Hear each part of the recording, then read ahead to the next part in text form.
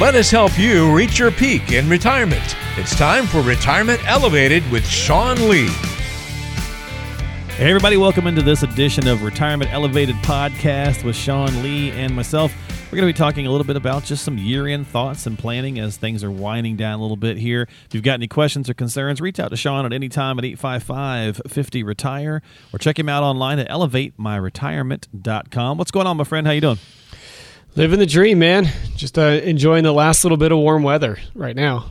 Yeah, it's been an interesting, the weather's actually been pretty good in a lot of the country since the election ended. I don't know if that's maybe nature's way of saying sorry. Go ahead and enjoy some time outside and soak it up while you can, and get away from your TVs. Get away from your TVs, exactly. So, as I mentioned, year end's winding down. We technically still don't officially have a president, but we do seem to. I wanted to ask you a couple of questions. We do seem to have probably a gridlocked government again, which in a lot of ways, I guess, can be a good thing. If you look at the market, ever since the election, Sean, it's been fairly up. It's still a little rocky, but people were kind of, thinking it was going to take an immediate nosedive, and not to say that it still couldn't, but so far it's been okay. Is that kind of what that's about? Is the fact that gridlock is usually good for the market? I think there's a couple of reasons why that it happened. I think gridlock is definitely good for our country as a whole, just right now. I think we need a little bit of calming period, and if you don't have the Democratic or conservative side sweep House, Senate, and the White House, and you have a mix. It looks like the House is going to be closer. It looks like the Senate might lean Republican, and the White House, depending on what side you fall. I'm not very political, but all data is showing that Biden's going to be the president. I actually think that that's a good thing. I think that's a good thing for the markets. I think that's a good thing for our country to have this period of calming. And honestly, over the next 4 years, I think that if things are going to get done, it's also a good thing that they're all going to have to work together. And so, we start to look at what the markets are doing. Yes, the markets are reacting to some normalcy, but we've also had 2 vaccines announced that they've got 90% plus, protection rate, and so there's a lot of excitement and hope, and so we're starting to see the markets anticipate some normalcy, second quarter of 2021. All right, Sean, so as years wind down, we also start to think more about tax prep, which we really should be thinking about tax planning all year long. But let's address that a little bit under the assumption that Biden does become president. Still some debate as to what will happen with the tax planning, but some of the conversation out there is obviously taxes may go up. They, again, with a gridlocked Congress and a gridlocked government, they may not change the tax plans that we're under until they sunset in 2024 or 5. But then again, they may, right? Yeah, 2025 is when they sunset, and that was one thing that Biden really talked about. Part of his plan coming in is I'm going to change taxes for those income earners over $400,000. So the majority of America thinks, that's not going to affect me a whole lot if Biden raises taxes. Now, there's also 2 ways to look at this. So those that are making over $400,000 are usually business owners. Maybe they're offering goods and services or whatever it may be. If their taxes are raised, well, that means that they're making less money. And so what could potentially happen? Well, you could see, prices on goods and services be raised a little bit. You kind of step it back because those business owners want to make the same income. They may increase the pricing of goods and services. Do I think that this tax plan is going to go through? I don't know. Politics is one thing, and passing policy through the House and the Senate to get to his desk to sign off is another. Comes back to if we have a mixed, a House that leans one way, Senate that leads the other, the chances of that tax bill being jammed through quickly are probably pretty slim. I don't know for certain, but I couldn't see the Senate passing off on a tax bill that if they lean more Republican. But you never know. Reality tells me that it's probably not going to happen during this 4-year period, but who knows? Yeah, I mean, obviously, right, everything's, if we've learned anything, is that there's no point in trying to make too many plans in 2020 because the things are going to get turned on their head. And now this, at the time we're taping this is going to be our Thanksgiving edition, I believe. We'll put this out about a week before Thanksgiving. That, we're seeing a lot of outbreaks again all over the country, all over the world, really. There's tons and tons going on. So some states are repealing back and going down a phase. Some are going down a couple phases. I think I just heard this morning that Vermont is going to go into some heavy restrictions. So all of that may or may not affect, how people view their retirement plans or the finances or whatever going into the end of the year as well. We saw a lot of folks, not spending as much money during lockdowns before. So that could have an interesting, effect on how you plan. Yeah.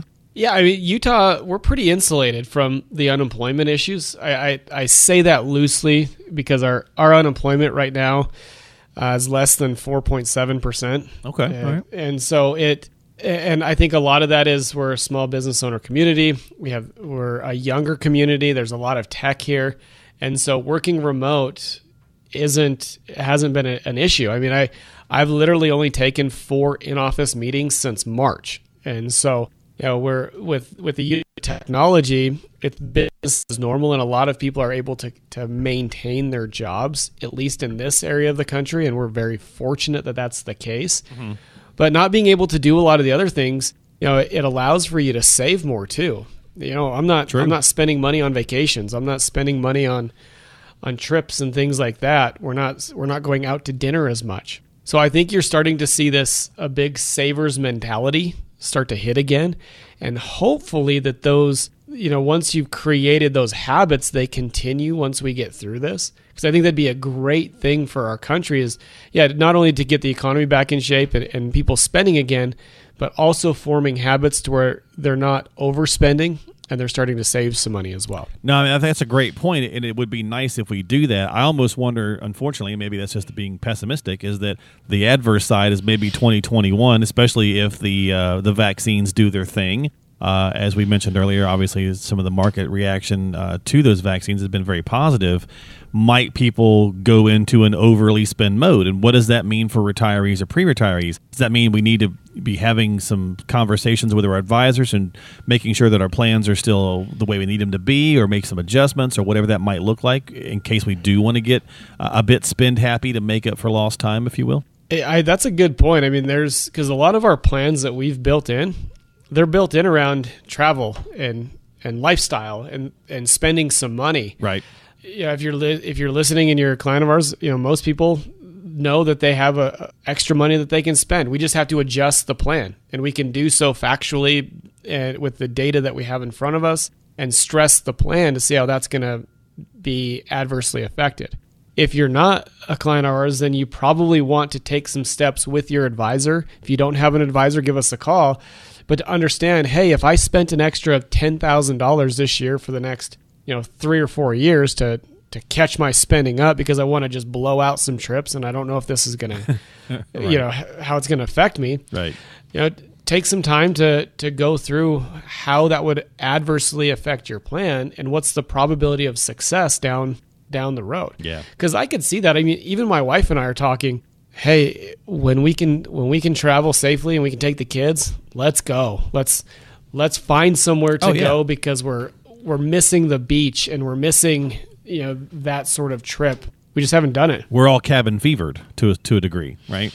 So it's that kind of idea where, and that's why I was kind of wondering, is it a good idea, like when we're saving this extra money right now, should we be reinvesting that, or should we be kind of holding that in our emergency funds? Because again, never know what might happen, right? I think a lot of people learned in the first part of 2020 when COVID first got us, we had the lockdowns, that some folks probably realized their emergency funds were not sufficient enough. Maybe this is a mulligan, if you will, to kind of prepare that. Yeah. Well, and most people didn't change their incomes. Had that income still coming in, right. And it's just been piling into a savings account, and that's okay. Yeah, it's not earning anything, but so what? It's there, and if you're going to use it for a trip, you can just grab it. And so, as long as your income levels didn't change a whole lot, and as long as you didn't stress out the investment strategies and you had a clearly defined plan on how you're going to create your income, Families that we work with, they got through this time through their income sources that were either secure or through using dividends.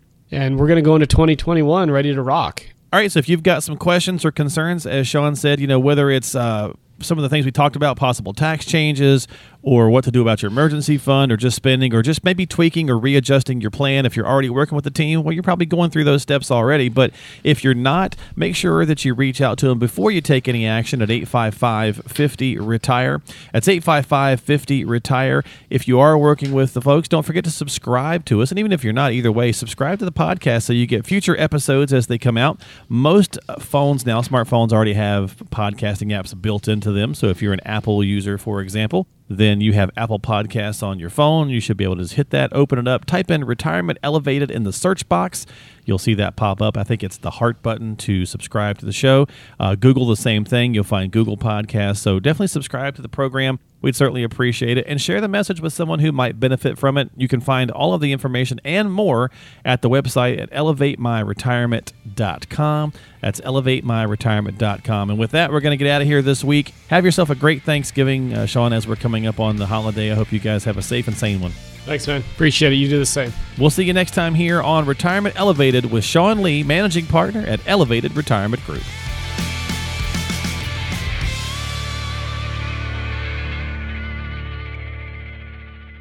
Investment advisory services offered through Elevated Capital Advisors, LLC, and SEC Registered Investment Advisor.